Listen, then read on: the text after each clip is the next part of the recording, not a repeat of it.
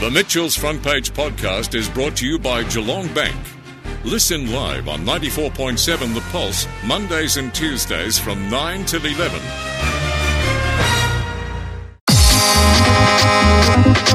Now on Mitchell's Front Page, On the Road with Toby Hagan.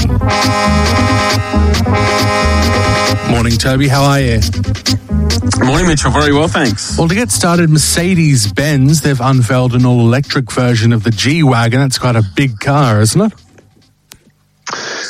It is, yeah. I mean, look, the G-Wagon is one of the most serious off-roaders ever created. It was actually invented in 1979, predominantly as a sort of military vehicle to start with, and it's morphed into a car that has broad appeal across a whole range of different buyers. The Pope used to be in a G-Wagon at one point in time. These days it tends to be rappers and people who want to stand out from the crowd, but it's got that big boxy look, and as you say, now they've unveiled an electric version. They're calling it the EQG. And that car is a concept car for now, but they're saying it is very close to the production version that they're going to unveil in a few years' time. So 2024, that car is due to go on sale, and a fairly radical-looking machine. As I said, it still retains a lot of that sort of boxy look of the G-Wagon, but it's got some futuristic thinking with things like the grille, and it will actually have, as well, 4 electric motors. So they're focusing still very heavily on off-road ability and saying that the car will be able to do a lot of the stuff that the current G-Wagon does. So an off-road, all-electric SUV. It's a real status symbol, that car, and as you say, the rappers and people with a lot of money like to drive around, I suppose, to show how much money and how successful they've been. But yeah, when you've got a car that big, does that give you more opportunities with electric vehicles? You say that there's 4 motors, but can you have a bigger battery capacity, for example? Yeah, potentially. I mean, that's one of the things. Obviously, once you've got the space there for batteries, you can put more batteries in. But batteries tend to weigh a lot. I mean, even in an average EV, a smaller EV, you might have 400 or 500 kilograms of batteries. It's pretty easy to get up towards a ton worth of batteries, and then you've got to have the rest of the car around it as well. So it's so they are very conscious of that weight, and. I guess the thing they're focusing on with this thing more than anything is that off-road ability. One thing that I think, we don't know yet, obviously it being a concept car, is how they're going to have part of that appeal. In the current car is the V8 engine. I mean, they do the G63 version, the AMG version. They have side exit exhausts on that car. It is super loud. It's all about turning heads. And obviously, this thing's not going to make any sound naturally, or very little sound naturally. So they're going to have to either think about that, or maybe just go in a completely different direction and keep it a bit more silent. So it's so I guess a few unknowns. But as I said, the things like off-road ability, I think, will be as good or better than the current G-Wagon. I mean, the G-Wagon, as I said, is an immensely capable off-roader. But once you've got 4 electric motors, you can control them very precisely with a computer to try and work out where you're sending drive or torque at any particular time. Also, having so much weight down low, the battery pack in the floor of the car keeps the centre of gravity a little bit lower as well. So potentially that car could also have some better off-road ability too. Talk to us about the Munich Motor Show, because that's, it seems, where people are showing their hands, and I suppose the motor companies are showing off what they're going to be doing over the next couple of years. Yeah, that's right. So Munich Motor Show, first major motor show in Europe for some time, I think about 2 years. So it's a big deal, and this motor show opens this afternoon our time, so it's Monday morning German time. And that EQG we were just chatting about, that's one of the cars that will be displayed there at the motor show. Another one Mercedes has done is the EQS 53. So they've done an AMG version of the upcoming EQS. Now, the EQS is it's effectively an electric replacement for the S-Class limousine. So it's Mercedes-Benz's new electric limousine, and this EQS 53 is the high-performance version. And interestingly, obviously electric motors rather than the V8 engine that's typically been in those bigger AMGs. And this car will actually have more performance and more power than most of the AMG versions, the V8-powered AMG versions. So it's looking to be a big performance car. Dual motors, a heck of a lot of power, up to 560-odd kilowatts, so 0 to 100 in as little as 3.4 seconds, which for a big limousine is pretty slick. Yeah, it's really incredible.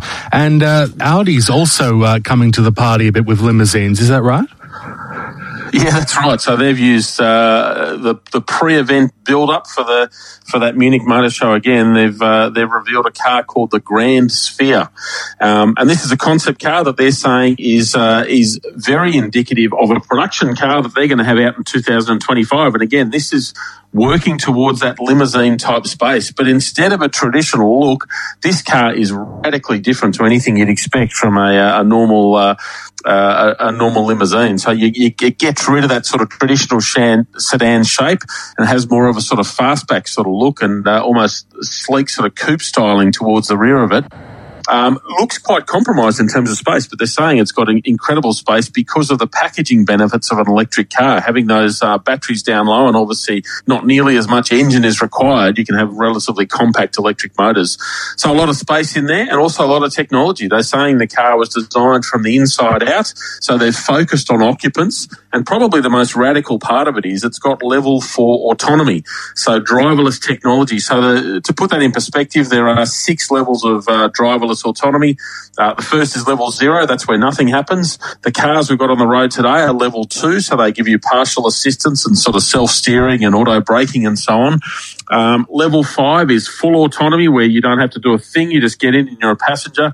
And level 4 is one step below that. So what that means is the car will completely drive itself in some situations. So, for example, you might come onto a freeway and the car says, right, I'm in control until we get off at the next freeway ramp. So it might be driving for potentially hundreds of kilometres without you having to focus on the road at all.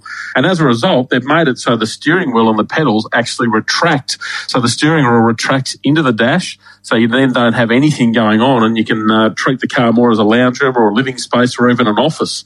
And they've done some quite radical thinking too in terms of how they're presenting some of that technology. So I guess where we're getting used to bigger screens and more screens in cars, in modern cars, this one does without any screens. Instead, it's got quite nice natural wood finishes around the place, and it instead uses a projector to project images onto that wood display. So you still get a similar result, but I guess with a cleaner and sort of more inviting looking interior than you would just with the screens. Yeah, I'm just looking at the photos, and first of all, the exterior of the car looks very futuristic. As you said, it kind of looks like the cars that we were promised maybe 20 years ago or so, where they said this is what cars might look like in 2040. But then just looking at the inside of the car and the steering wheel and the dash, it's like nothing I've ever seen, really. That's right. Very different thinking. And as I said, I think the exciting thing here is that this car, they're saying, is quite close to, vaguely representative of what they will unveil. So, clearly it'll get pulled back a little bit in terms of some of that more radical looking stuff, but it'll still have plenty of inspiration from this car. And Nissan is bringing its e-Power hybrid system to Australia from next year. Yeah, we're back in the land of the affordable here, and Nissan e-Power, as you say, hybrid system. So this has been a pretty big deal for Nissan. They've been talking this up for some time now, and they've now locked it in for Australia. So they're saying we're going to get an e-Power version of something by 2022. Now, the significance of e-Power, I guess it's Nissan's answer to Toyota's hybrid system. So it's designed to have a relative form of affordability, but it operates quite differently to the Toyota hybrid system. So if you're in a Toyota and a hybrid and you press the throttle, you can feel the electric motor and the petrol engine both working together to get you moving.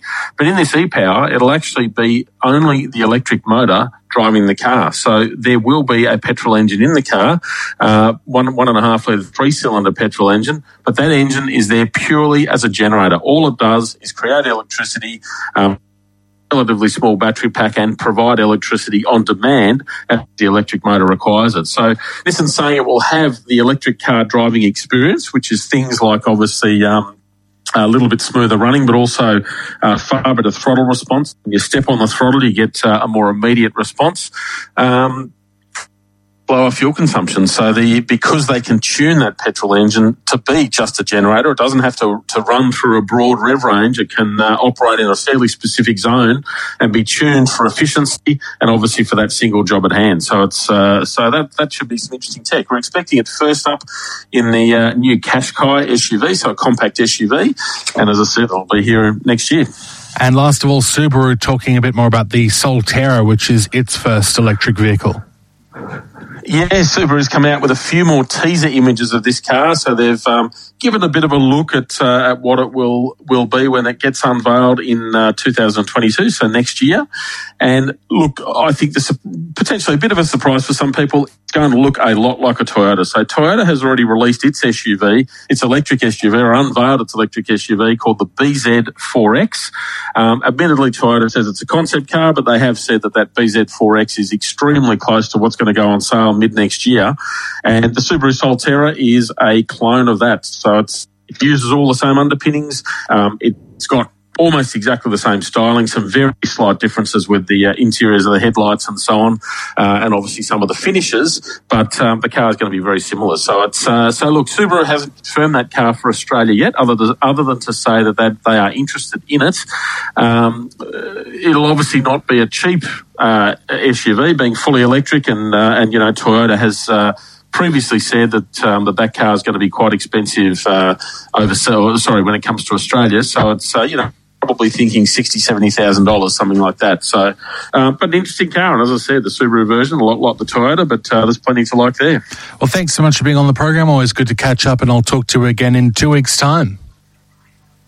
Sounds great. Thanks, Mitchell. Thank you, Toby Hagan. They're the editor of evcentral.com.au.